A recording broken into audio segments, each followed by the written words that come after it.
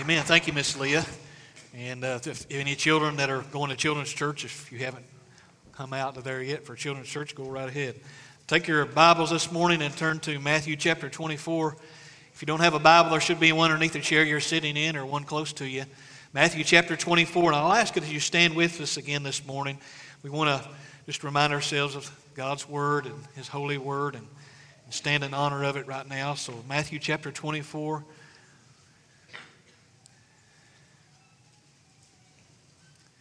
I'm going to begin reading at verse 32.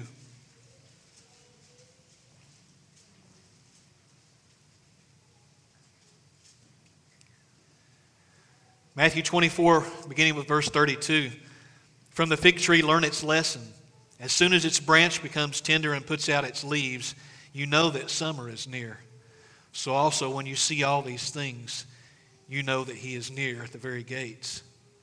Truly I say to you, this generation will not pass away until all these things take place. Heaven and earth will pass away, but my words will not pass away.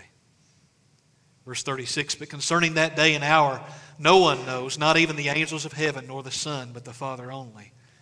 For as were the days of Noah, so will be the coming of the Son of Man. For as in those days before the flood, they were eating and drinking, marrying and giving in marriage, until the day when Noah entered the ark. And they were unaware until the flood came and swept them all away. So will be the coming of the Son of Man. Then 2 men will be in the field. One will be taken and one left. 2 women will be grinding at the mill.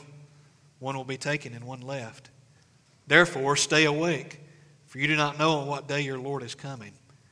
But you know this, that if the master of the house had known at what part of the night the thief was coming, he would have stayed awake and would not have let his house be broken into. Therefore, you also must be ready, for the Son of Man is coming at an hour you do not expect. Verse 45. Who then is the faithful and wise servant whom his master has set over his household to give them their food at the proper time? Blessed is that servant whom his master will find so doing when he comes. Truly I say to you, he will set him over all his possessions. But if that wicked servant says to himself, my master is delayed, and begins to beat his fellow servants and eats and drinks with drunkards, the master of that servant will come on a day when he does not expect him, and at an hour he does not know, and will cut him in pieces and put him with the hypocrites. In that place there will be weeping and gnashing of teeth. Let's pray together again.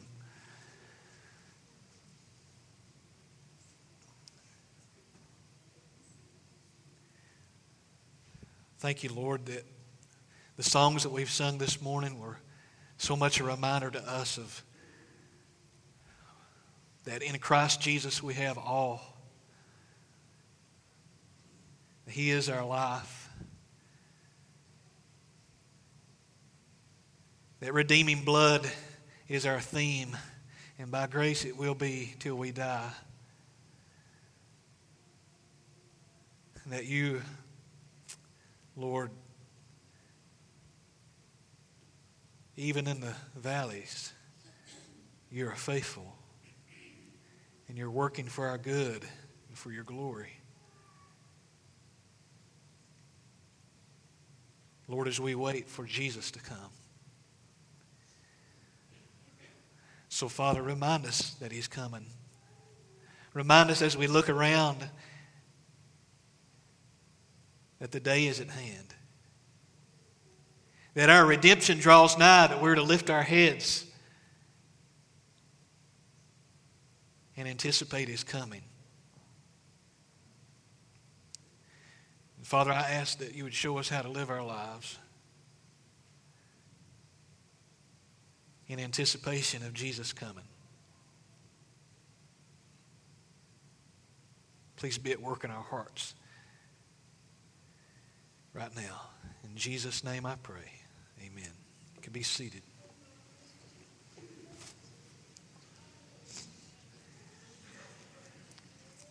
In preaching from Matthew chapter 24, as the third message I'll preach from it, preaching on the topic of Jesus coming back and the end of the world, judgment in chapter 25,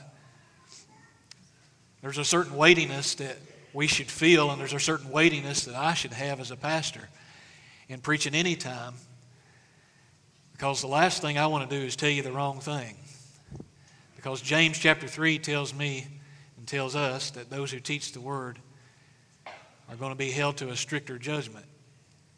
And so, as I've studied this Word and studied this passage, I'm going to preach it to you as I feel like it's supposed to be preached. I'm also going to let you know there are other views. There's people that disagree with how I would interpret this passage of Scripture. And when it comes to things about the study of the last days, of the last times, it's called eschatology, we should hold our eschatology humbly, our view humbly, and know that there's some things we're probably wrong about. And this morning I'm going to share with you some things that we should certainly know for certain that Jesus is coming, and then know for certainly that we don't know when He's coming, and He's coming unexpectedly. So we can know that He's coming, and He could be in our lifetime, and we can know that we don't know when He's coming, and we can know that He's coming unexpectedly, suddenly, very soon. So I want to take a few moments to kind of reconstruct Matthew chapter 24. In my understanding of it, in Matthew chapter 24, Jesus has just spoken in verse 3. If you look at your Bible, He says about the temple of Jerusalem. Look at your Bible in verse 3. He says, or verse 2. Look at verse 2. But He answered them, you see all these? He's talking about the temple that they've just called attention to. You see all these? Do you not? Truly I say to you, there not be left here one stone upon another that will not be thrown down. So the disciples have just said, look at the temple.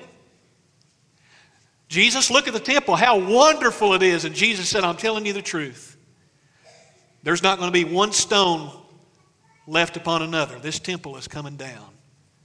And so, the disciples thinking about the temple, this is a place that the people of God, the Jewish people, would go to make sacrifice. And their understanding is that Messiah is coming to bring about His kingdom. But now the disciples are being told that they believe He's the Messiah, but now they're being told the temple is coming down. And for them to say that the temple is going to come down would seem to them like that's the end of the world. For us to show up on a Sunday morning and find that this church building at First Baptist Church had come down, that would be a horrible thing. But we could say to ourselves, that's an awful thing. But it's not the end of the world. Amen? Because we're the church. But for the disciples, when they thought about the prospect of the temple coming down, their thoughts were, this must be the end of the world. And so they asked these questions in verse 4. Look at your Bible. Verse 3. Verse 3, as He sat on the Mount of Olives, the disciples came to Him privately, saying, tell us, when will these things be? And what will be the sign of your coming and of the end of the age? And so they have in their minds that the temple coming down, when will these things be? He's just talked about the temple. And they say, when will these things be? When will this temple come down in Jerusalem? And what will be the sign of the end of the age? In their mind, that's one question. Temple's coming down means it's the end of the world. And Jesus must be getting ready to set up His eternal kingdom. But in fact, as we walk through the passage of Scripture, Jesus answers their questions as two questions. He tells them when the temple is going to come down. But He also speaks about the end of the age, which will be much further down the road than that. There'll be a delay after the temple, the destruction of Jerusalem. So you look in verse 3, and you look through verse 14, and you see many indications and signs of the times of Jesus' day even. In fact, He says in verse 8, if you look at your Bible, all these are but the beginning of birth pains. See that in verse 8? All these things are going to be the indication of birth pains. Then you look at verse 15. And in verse 15, He talks about the destruction of the temple in Jerusalem.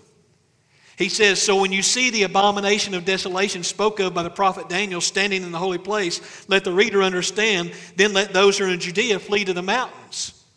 He's saying when you see these things happen, even in your day, disciples, understand that the temple of Jerusalem is getting ready to be destroyed. And that's exactly what happened in the year AD 70. But then you look in the Bible in verse 21, Are you looking at your Bible? Listen carefully. For then there will be great tribulation, such as not been from the beginning of the world until now, no, and never will be. He's not describing there in verse 21 the destruction of the temple in Jerusalem. When he says destruction has not been up until this time and never will be, he's talking about further tribulation, increasing tribulation. And so beginning with verse 21, he's talking about the whole church period, the age in which we live. A time of great devastation, a time of great persecution, a time when those signs of the times, those birth pains that they witnessed in their day, that those signs would simply continue to increase after the destruction of the temple in Jerusalem. Now, I've said that there are some who have other views, and there's many other views. I greatly respect R.C. Sproul, the late R.C. Sproul, who was called a partial preterist, you might say. And when he looks at this passage of Scripture, he says it's talking about the destruction of the temple of Jerusalem. And verse 21 is continuing to talk about the destruction of Jerusalem. In fact, when you look at verse 29, look at verse 29. Immediately after the tribulation of those days, the sun will be darkened, the moon will not give its light, and the stars will fall from heaven, and the powers of the heavens will be shaken. Then will appear in heaven the sign of the Son of Man, and all the tribes of the earth will mourn. They will see the sign of the Son of Man coming on the clouds of heaven with power and great glory. R.C. Sproul says that took place in AD 70. That those are metaphorical languages to describe the vindication of Jesus' resurrection and exaltation in heaven. I do not agree. I believe it's clearly talking about the return of the Lord Jesus Christ. And so what precedes that is increasing tribulation. John MacArthur, from a dispensational view, believes all of this is describing the Great Tribulation period. The whole chapter is talking about the Great Tribulation period. All of it. And when later the Bible says here about somebody will be in the field once taking another left, he says that this is talking about people who will be alive during the Great Tribulation period who were not raptured before the tribulation took place. And I disagree with that. In fact, I believe the church will be here for the whole time. And He's coming. And we must be ready when He comes. So as you see, there's some different views about this passage of Scripture. But there's certainly some things that we're meant to understand. And I want to share those with you again. 3 absolute certainties about the hour when Jesus comes. Again, I believe, therefore, the passage of Scripture is describing what life was like during the time of the disciples up until when the Jerusalem temple was destroyed. Then in verse 21, Jesus is telling us this whole period of time after the destruction of Jerusalem is going to be a period of time where things are going to get worse, folks, before they get better. And then in verse 29, after that period of time, immediately after those days, He talks about the Son of Man coming in the clouds of glory. He's coming, and He's going to gather His elect from the 4 winds of the earth.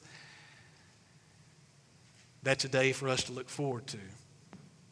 So let me share with you these 3 absolute certainties, which may not sound like so much certainties, but absolute certainties about the hour when Jesus comes. Number 1, the hour when Jesus comes could be in our lifetime. Amen? The hour when Jesus comes could be in our lifetime. And as I look at the passage of Scripture, we look in verse 32. Look with me in your Bible in verse 32. You see this parable of the fig tree. It says, "From the fig tree learn its lesson. As soon as its branch becomes tender and puts out its leaves, you know that summer is near." So just as spring's getting ready to come up and you look out and you see a peach tree starting to bud, and you know before long, hey, summer's getting ready to be here. And so Jesus says in verse 33, "So also when you see all these things, you know that He is near, at the very gates." So the question is, really in verse 34, "Truly I say to you, this generation will not pass away until all these things take place." So the question becomes, who is that generation that'll see all these things take place and will not pass away until all those things take place? Well, first of all, we need to ask ourselves, what are all these things? Look with me in your Bible at verse 33 again. Verse 33 says, so also when you see all these things, then it says, then you know that He is near. Not that He's here, but you know that He's near at the very gate, right? I mean, if He's come again, then the fruit tree's not just budding out leaves. You're right smack dab in the middle of summer, right? But when you see all these things, then you know He's near. So what are all these things? Well, all these things then is not verse 29 through 31, which talks about the coming of the Son of Man. That's the middle of summer. But all these things are talking about the things that precede that. Verse 5 through verse 14, talking about the beginning of birth pains. And so in those verses, it talks about wars and rumors of wars. Natural disasters. Talks about false prophets and false teachers and great apostasy. It even talks about positively the gospel going out into all the world. And so the question again is, when he says in verse 34, truly I say to you, this generation that sees all these things, this generation will not pass away until all these things take place. What are all the things taking place? Well, it's not the coming of the Son of Man. It's talking about the things that precede that. And the things that precede that are wars, rumors of wars, false teaching, the abomination of desolation, the destruction of Jerusalem in 70 AD is included in that as well. So I would say to you that when Jesus says in verse 34, truly I say to you, this generation will not pass away until all these things take place. Jesus is looking at the disciples and He's saying, this generation, you right here, until all these wars and rumors of wars and famines and earthquakes and natural disasters and apostasy and false teaching and the gospel going to all the nations, you're not going to pass away. The destruction of Jerusalem, all those things are going to take place in your lifetime, disciples. You say, well, how is that, preacher? How is it? There were famines and earthquakes in Jesus. There was a great earthquake when Jesus was crucified on the cross. There was a famine that Agabus prophesied about. There were wars and rumors of wars. Certainly destruction of Jerusalem talks about that. There was certainly apostasy. We see people falling away all throughout the New Testament and are warned about it. And you say, what about the gospel being preached to all nations? That seems hard to grasp that was actually even fulfilled as God defines it even in that day. Well, Romans, and there's a verse in Colossians too, but Romans chapter 16, verse 26, Paul said this, but has now been disclosed and through the prophetic writings has been made known to all nations, according to the command of the eternal God to bring about the obedience of faith. Even Paul the Apostle considered that the gospel had been preached to the known world at that time. Now, that doesn't mean the Great Commission had been fulfilled. It's not. But it means that the gospel was making the progress that God said it would, and it was happening in their lifetime. Persecution was taking place. They were doing missionary journeys, and they were taking the gospel. And Jesus said, this generation will not pass away. And that generation did not pass away until those things took place. So even the first generation of disciples were able to say, Jesus could come back in our lifetime. Even the first generation of disciples could say, we are living in the last days. And every generation since then has been able to say, Jesus could come back right now. Jesus could come back in our lifetime. Acts chapter 2, verse 16 talks on the day of Pentecost. Peter stood up to preach and said, but this is what was uttered through the prophet Joel. And in the last days it shall be, God declares, that I will pour out my spirit on all flesh, and your sons and daughters shall prophesy. So Joel had said, in the last days I'll pour out my spirit on all flesh. And so on the day of Pentecost they're speaking in tongues. Peter stands up and preaches and says, what Joel said, that is this. It's happening. Joel said in the last days this will happen. Peter stands up on the day of Pentecost, quotes from the prophet of Joel and says, what you're seeing happening here is what Joel prophesied about. It's the last days. We see it in Hebrews chapter 1, verse 2. But in these last days he has spoken to us by his Son, Jude chapter 1, verse 17 and 18, talking about the false teaching and false prophets that had crept in within the church. Jude looked at that, heard about it, observed it, wrote about it, and then he said this, "But you must remember, beloved, the predictions of the apostles of our Lord Jesus Christ, they said to you about what you see happening with false teachers and apostasy. They said to you, in the last time there will be scoffers following their own ungodly passions." So Jude said, in the last time this would happen. And it's happening. And that was almost 2,000 years ago. Every generation since then has been in the last days. We see this expectancy of the imminence of Jesus' return throughout the New Testament and Revelation. Even so, come quickly, Lord Jesus. Behold, he says, I'm coming soon. 1 Peter chapter 4, verse 7, he says, the end of all things is near. So there's expectancy even since the early church that he's coming, and he's coming soon, and he's coming quickly. And so how much more can we say with confidence the hour when Jesus comes could be in our lifetime? And I mentioned last week one of my children have been very fascinated in talking about this particular subject at the end of the world and so forth. And we were out somewhere the other day going down the road in a car, and they said, "Did you hear a trumpet?" And I said, "No, I didn't hear a trumpet, but I'm not. That would be a wonderful thing if we did. Because when the trumpet sounds, the Lord Jesus is coming." But the question comes here. I've worded this statement in such a way, the hour when Jesus comes could be in our lifetime. The question could be, could he come today? Could he come in this next second? 2 Thessalonians chapter 2, verse 3, which I plan to preach about tonight, talks about the coming Antichrist. And in 2 Thessalonians chapter 2, verse 3, the Bible says, "Let no one deceive you in any way, for that day will not come unless the rebellion comes first and the man of lawlessness is revealed." Now those who believe that the church will be, that Jesus is coming twice rather than once, that Jesus is going to rapture the church and take it out of the world before then, and that conveniently takes care of this dilemma. I don't see that he's coming twice. I see that he's coming once. So when we look at this verse of Scripture, it would almost seem as if something has to happen before he comes again, that the man of lawlessness, that this Antichrist figure has to be revealed. Therefore, he couldn't come at any second, if that's the case. And so I see a tension here in Scripture. And I see that when I read the New Testament, all my life I've always said, Jesus could come back at any moment. In fact, I've stood here in this pulpit and said, before I get done preaching, I'm going to say it right now, Jesus could come back.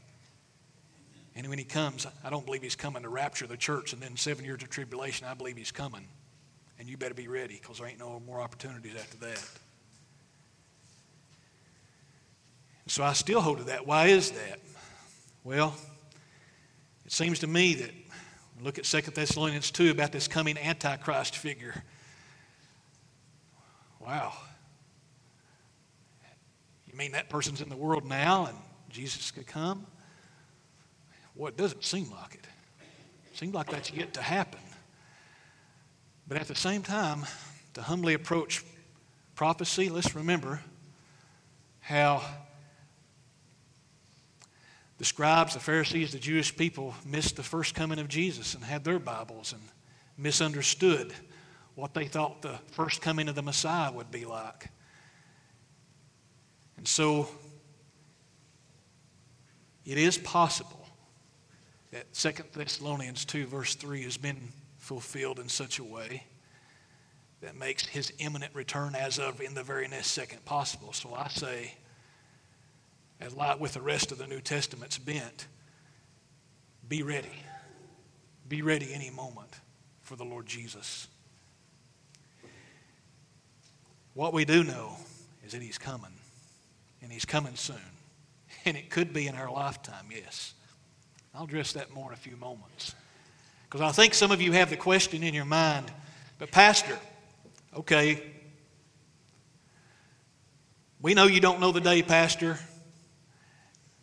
but Pastor, And we know that you're saying, according to Scripture, He could come in our lifetime. But Pastor, do you think it's really, really, really, really more likely that He's going to come in our lifetime than in any other generation? I think that's the question some of us have. So hold your taters.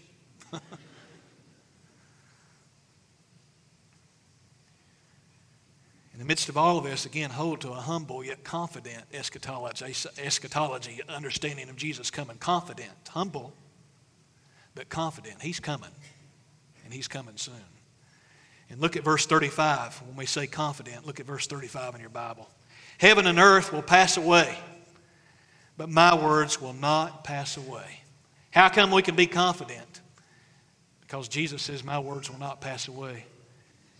There's a reminder here, knowing that Jesus is coming, and He's coming soon. And you may scoff at this. You may not be a believer. You may have heard this, and we see that read from the text that Nick read from this morning. People scoff and mock and say people have been saying for centuries that He's coming, and He's not come yet. Heaven and earth will pass away, but my words will not pass away. Just let me remind you of this. Could be in our lifetime. Heaven and earth will pass away. Don't know when, but it will. Everything in your life is going to pass away except your soul. And this is simply a reminder to us as we await the coming of the Lord Jesus. Beware of investing in a world that's passing away. It's going to pass away. Even if you don't pass away before the Lord Jesus comes, this world is going to pass away. So it's a simple reminder. Lay up treasures in heaven. Don't waste your life on the futile pursuits of this world. He's coming. And the only thing that's going to last are the promises of God. So build your life on what's eternal. Build your life on what God has promised. Invest in His Word, not in the world. Heaven and earth will pass away, but my words will not pass away. So find out what this book says about your life and how to live it. And do it. The hour is coming when Jesus will come, and it could be in our lifetime. Secondly, the hour when Jesus comes is unpredictable. It's unpredictable. Some of you may remember Harold Camping. He's one example. In May 21st, 2011, he said that Jesus was coming. And you all remember that a few years ago, and his predictions, and there were some billboards up from his radio programming he had, and he's since passed away, and so has May 11th, 2011, and Jesus has not come back. That was his, I guess, at least third attempt at making a prediction about the return of Jesus. But I want you to look in your Bible in verse 36, and we can know that the hour when Jesus comes is simply unpredictable. Verse 36, but concerning that day and hour, no one knows. Well, that's pretty plain. Not even the angels of heaven, nor the Son, but the Father only. So we can know that He may come in our lifetime, but we can't know the day or hour. We can't know for certain the day that He's coming. The Bible says no one knows. Verse 39, they were unaware when He came during the flood, and that's the way it's going to be when He comes again. Verse 42 says, therefore stay awake, for you don't know on what day or hour our Lord is coming. Verse 43 says, but know this, that the master of the house had known in what part of the night the thief was coming, he would have stayed awake. We don't know the day when He's coming. What God wants us to simply do is simply be about His work and be ready for when He comes. The hour when Jesus comes is unpredictable. And in fact, neither the Son knows. Now this presents, you see that in your Bible in verse 36? Nor the Son, but the Father only. Doesn't this present a dilemma? Apparent anyway? That the Son doesn't know something that the Father knows, and yet Jesus is fully God. He's not ceased to be God while He lives here on earth. So how can He not know the day if He is God? I mean, after all, He knows the future. He knows the AD 70's coming, Jerusalem's coming down, and it did. And He's telling us all about these other things, but this, He doesn't know. And simply the simplest way is simply to remind ourselves of one of the verses that Tim read this morning. This reminds us of how Jesus took on flesh in His humanity. There were things about His attributes that He didn't cease to be God in any way at all. But He voluntarily restricted the use of His attributes and only did what He said. I'm only going to say what the Father says. I'm only going to do what the Father says. He's only going to know what the Father wants Him to know in His humanity. Yet He is God, and this is a great mystery for us. But I think we need to call attention to that, because this is something when you witness to unbelievers at times, especially to Muslims and others, and people in cults like Jehovah's Witnesses and others who deny the deity of Christ, they'll bring up verses like this. And I want to remind you, you need to know your soteriology better than you do your eschatology. You need to know your Christology better than your eschatology. In other words, you need to know who Christ is and what He's done, and you need to know how He has saved you and what the gospel is, and not get wrapped up in sensationalism about the end times. We're blessed, the Bible says, if we study these things. Praise God for the book of Revelation. Praise God for the Olivet Discourse. Praise God that He's revealed what He has to us about these times. But may it not be true of us that you're more fascinated or infatuated with trying to figure out what we cannot possibly know in its fullness, and yet not be able to explain the gospel or to talk to someone about the deity of the Lord Jesus Christ. And this is why I'm so thankful that we have parents in our church and teachers in our church who take seriously teaching the Word of God in our classes and our small groups, to your children at home, discipling them. Because there's going to be Herald Campings and other people come along. They're going to teach such things, and things that are far worse than simply making a day about a guest. There's false teachers that are coming to teach things other than the gospel and other through Christ is. And it'll lead you away. So the hour when Jesus comes is unpredictable, so beware of sensationalism. Books and YouTube and internet, there's all kinds of things about the end times out there. Tons. You type in Antichrist or make a Google search or YouTube video search or rapture or end times. You're going to see all kinds of stuff. And folks, I'm telling you, a lot of it is not going to be healthy for your soul. And it could lead you into things, not only about things that are not true about those things, but things about the gospel that are not correct, which is an even weightier, much weightier problem for your soul. Don't expose yourself to those things. Be very careful. It's my pastoral responsibility to remind you of that this morning. There's a lot of things on those bookshelves about the end times that are simply going to lead you astray and distract you. There's some good stuff out there. So ask your pastor. Ask them. I don't know everything. I have to go read book reviews from solid people sometimes. But research these things before you swallow it whole and poison yourself and those you love. The hour when Jesus comes could be in our lifetime. The hour when Jesus comes is unpredictable. And thirdly, the hour when Jesus comes will be unexpected. It'll be unexpected, and certainly we see that in verse 37 and following. It's going to be unexpected. It's sort of like your parents showing up and told you to clean your room. And, man, I didn't think you were coming back this early. That has nothing to do with it. I told you to clean your room. Or your wife's gone away for the weekend, and husbands know that they got to get that kitchen cleaned up because they didn't wash the dishes for a couple of days, but you're planning to get it right before she walked in the door. But lo and behold, the conference is over and she's home. Surprise!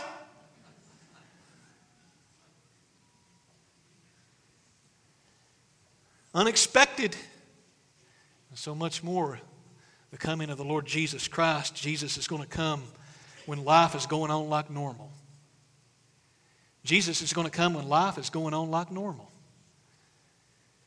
Yes, things are going to get worse before they get better. But notice what it says in the Bible here. In verse 37, for as were the days of Noah, so will be the coming of the Son of Man. We know about the wickedness of Noah's day. But look what's emphasized in verse 38. Not the wickedness of Noah's day, but the normalcy of Noah's day.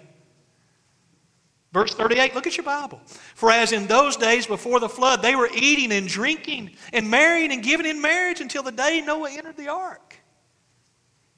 They were going about life as normal. And the flood came, whom Noah had preached about and been building that ark for a long time. And the flood came and wiped them out. And so it will be. Verse 39, and they were unaware until the flood came and swept them all away. So will be the coming of the Son of Man. So will it be. Jesus says it will be that way.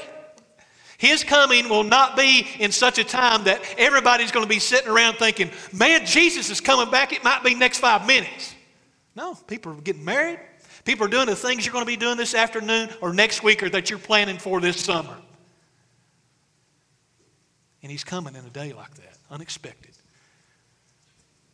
Jesus will come like a thief breaking in your house, verse 43. But know this, that the master of the house had known in what part of the night the thief was coming, he would have stayed awake and would not have let his house be broken into.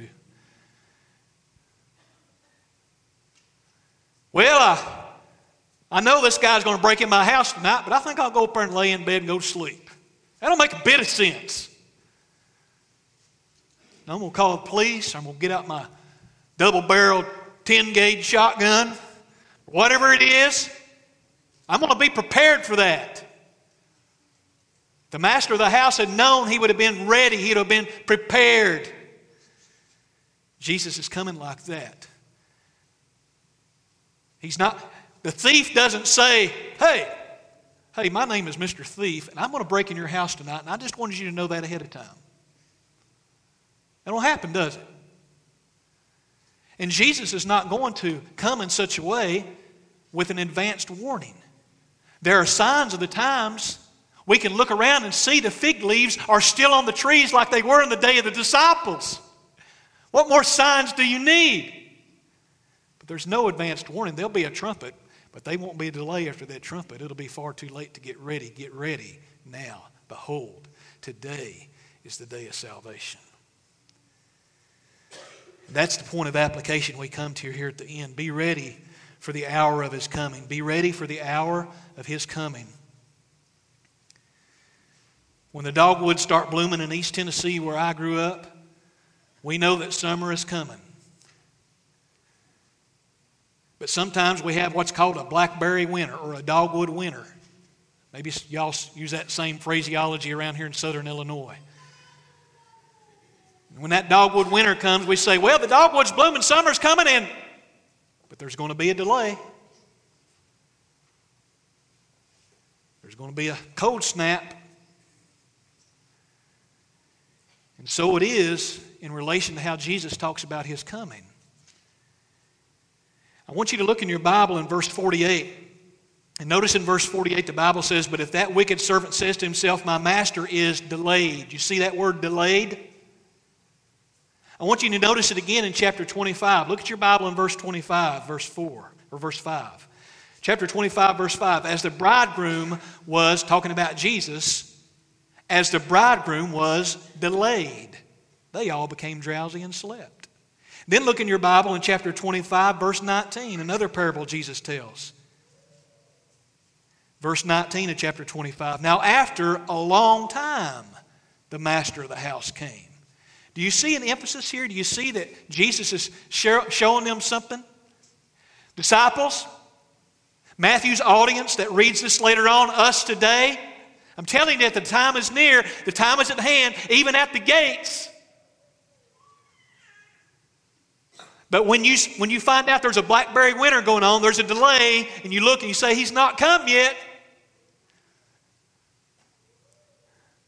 Don't do what these people did in these parables that He tells.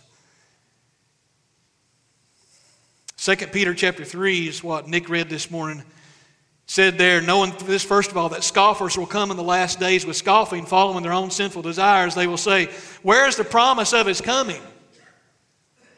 For ever since the fathers fell asleep, all things are continuing as they were from the beginning of creation. Where's He at?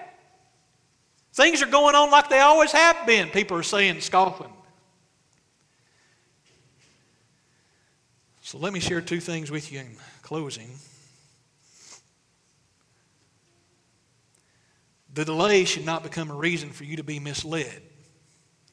The delay in Jesus coming, the fact that it's been a long time since He spoke these words, should not be a reason for you to be misled. Verse 33, back in verse 33, Jesus said to that generation, and therefore to us, truly I say to you, this generation will not pass away until all these things take place. He said in verse 33, that was verse 34, so also when you see all these things, you know that He is near at the very gates. And so let me ask you a question. As John Bloom writes, I agree. Have you noticed the proliferation of influential false prophets in our day? It was going on in Jesus' day. Have you noticed it in our day? Do you turn on the television and see people doing signs and wonders? And no, I'm not going to say who I think's a false prophet and who I'm not unless I talk to you individually and find out you're following one of those ridiculous people that are dangerous for your soul. But they're out there claiming to represent God. Often in the form of prosperity gospel. Often in the form of cults knocking on your door, waiting for a Southern Baptist that knows what they believe but not why they believe it. Knowing what you believe because Grandma told you what to believe, but you don't know from the Bible why you believe it. Have you noticed the scale of natural and national calamities in our day? Well, of course. Coronavirus.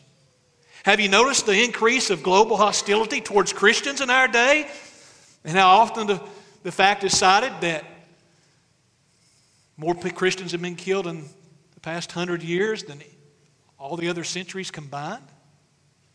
It's hard for us to imagine here in the United States, where our level of persecution is much less compared to many parts of the world. But again, as I've said many times before, what's going on right here is not normal Christianity.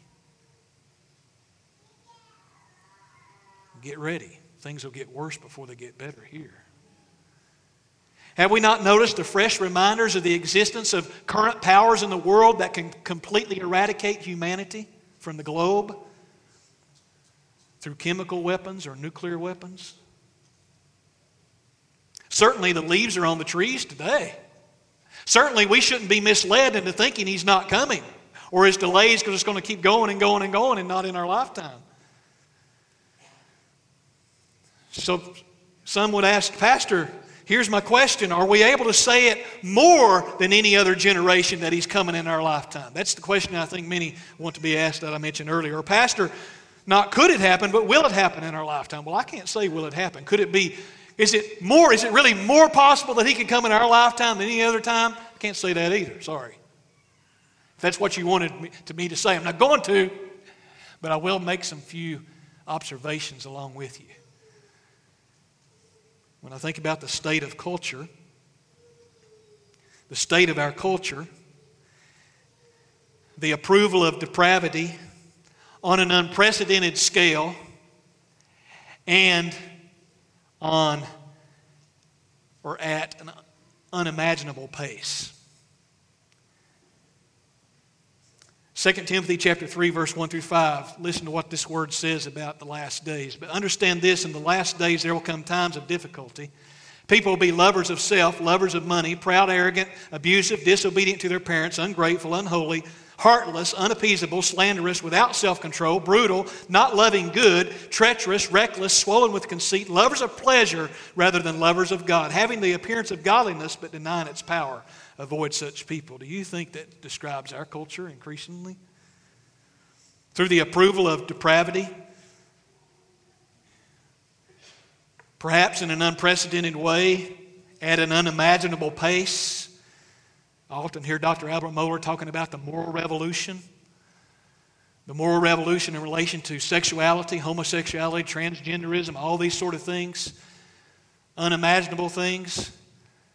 And some of us are my age and older, we would say, well, I can't imagine that happening in my day. But see, there's teenagers here this morning. There's teenagers sitting here this morning who would say, you're saying you can't imagine things changing since your day like that. Preacher, the teenager's saying, things are changing and I'm still a kid. Things are changing at an unimaginable pace right now, in just the last 15 years in relation to sexual depravity. And not only that, but the losing of the gospel. What I mean that is churches like ours profess to be evangelical churches. And I hope ours don't ever become like this. But are not preaching the gospel of the Lord Jesus Christ, but have become places of entertainment.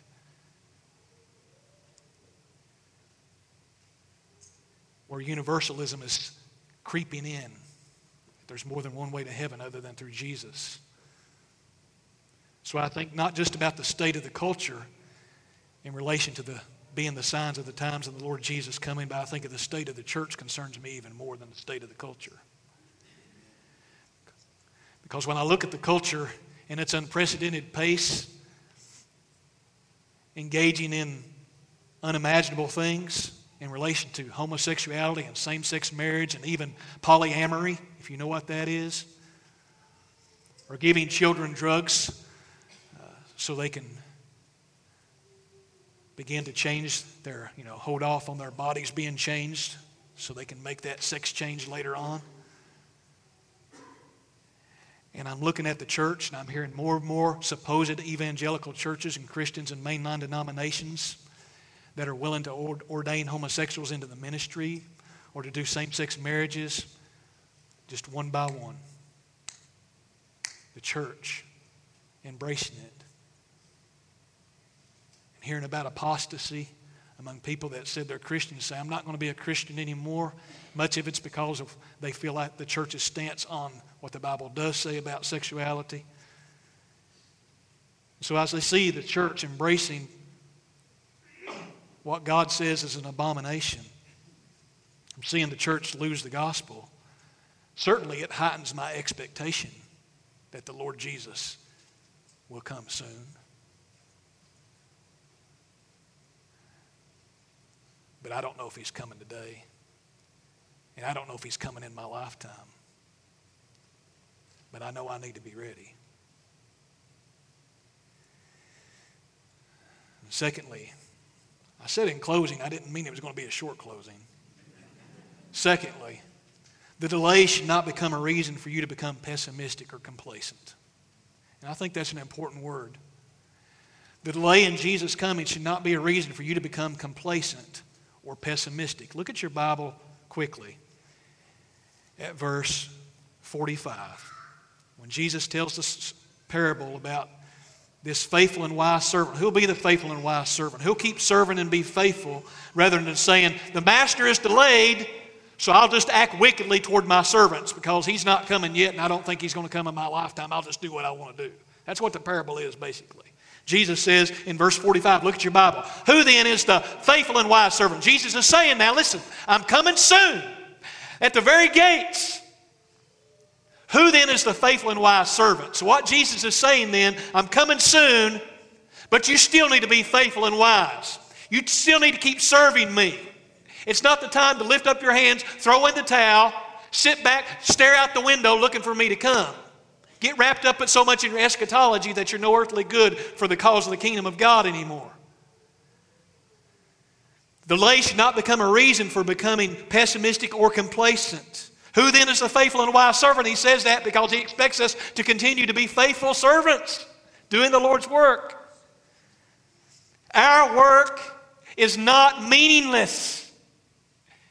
Even though we see things getting worse before they get better, does not mean that when you taught your Sunday school class this morning, or you did devotions with your kids this week, or you're going to go to the voting booth in a couple of weeks, or you're going to engage the culture, or you're going to do things that God has placed upon your heart to do, you're going to keep praying for revival because we don't know when He's coming. He's got work for us to do. Birth pains come and go as described about the end times. There are periods of relief. So World War I comes and people think, oh, it's the end of the world. Great Depression, World War II, Adolf Hitler must be the Antichrist. But the end doesn't come. Then the golden age of the 1950s. Haven't we seen this kind of back and forth throughout history? things getting worse and then periods of relief. So should we not say, yes, he could come when we look at our culture, when we look at the state of the church, yes, he could come at this time and it's so awful and it's so wicked, but could there not also be revival in our day? Even as we know ultimately things will get worse before they get better, we don't know when he's coming. Should we not pray for a great move of God, a great awakening even in our day? Should we not work so that more souls are brought into the kingdom and continue to faithfully disciple one another? So the delay means we still have Great Commission work to do. Iranians, I was reading from the Voice of the Martyrs this week, evangelists in Iran say that right now, based on their estimates, that for every 10 people they speak to about Christ, 6 or 7 are ready to respond. At no point before has Iran been so eager and ready to hear the message of the gospel. God is at work. And listen to what 2 Peter says. Those scoffers that say, oh, he's not come yet. Look at what 2 Peter says. Do not overlook this one fact, beloved. With the Lord, one day is as 1,000 years.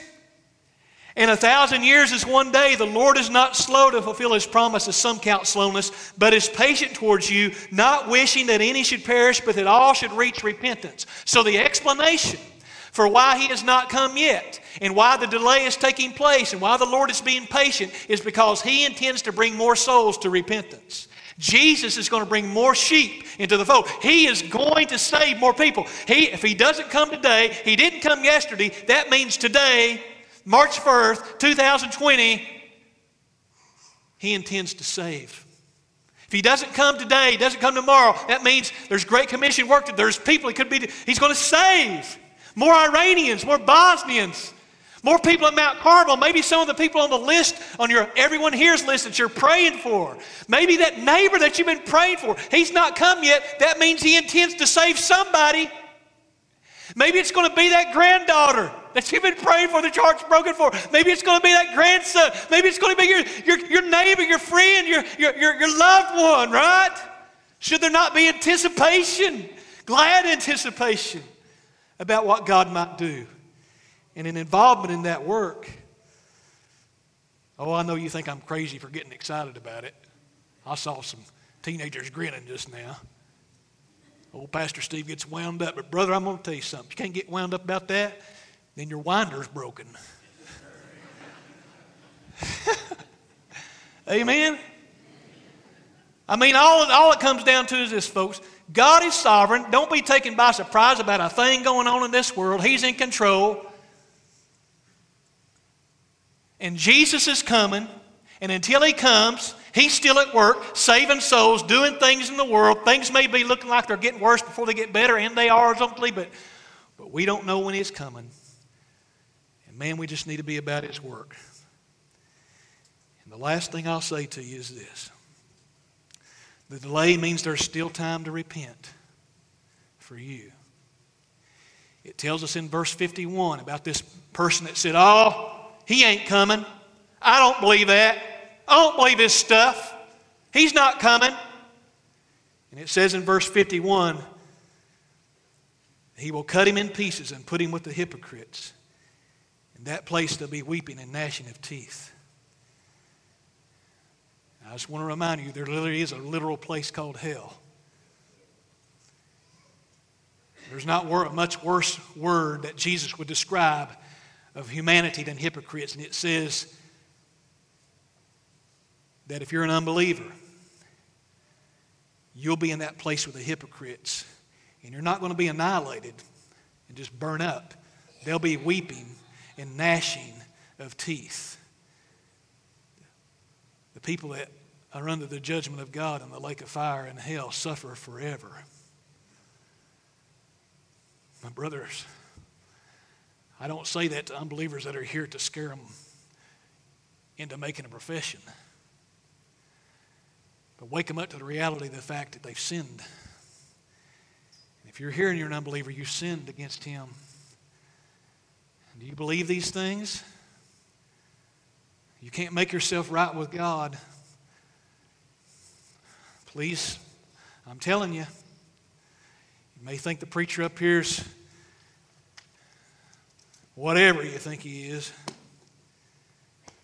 these things are true. And one of these days He's coming. Or you're going to be dying. And after that comes judgment. There's no purgatory. There's nothing after that to give you another chance. It's judgment. Repent of your sins and trust in the Lord Jesus Christ. My confidence to be ready on that day has nothing to do with me. It has everything to do with the fact that by God's grace, when I placed my faith and trust in the Lord Jesus Christ, He imputed to me, placed within me, the righteousness of God. That's what the Bible says. So that when He looks at Steve Frills, because of His grace by faith in Jesus, even though He knows I still sin, He chooses to see me as if I'm as righteous as Jesus is. And if that's true, and it is, how can I not be confident for that day? For that day of judgment and me standing before Him, right before Him, does not depend upon me. Jesus took care of that on the cross. And that's my only hope in what Jesus has done. Are you trusting only in the Lord Jesus Christ? Only in Him. Let's bow our heads and pray together this morning. Father, we thank You for Your word. Father, we ask that You would be so much at work in our hearts that these things would not fall to the ground, that Your word would not fall to the ground, Lord, that there would be much affection in our hearts because of Your truth. So much affection, so much joy, so much overflow that when we leave this place that we will be ready to tell others about it. And Father, I pray for a deep sense of conviction of sin and repentance, God, that You would grant for Your glory. Even so, come Lord Jesus. We ask these things in Jesus' name. Amen. We're going to stand together and sing this closing hymn. And as we sing, if you'd like to come and pray about anything, or if I can talk with you about anything even now, if you're not a believer, you're not sure if you died, when you die you'll go to heaven, let's talk now. Why wait? What's keeping you right now, right where you're standing, from repenting of your sins and trusting in Jesus? Why would you not do that right now? Let's sing together.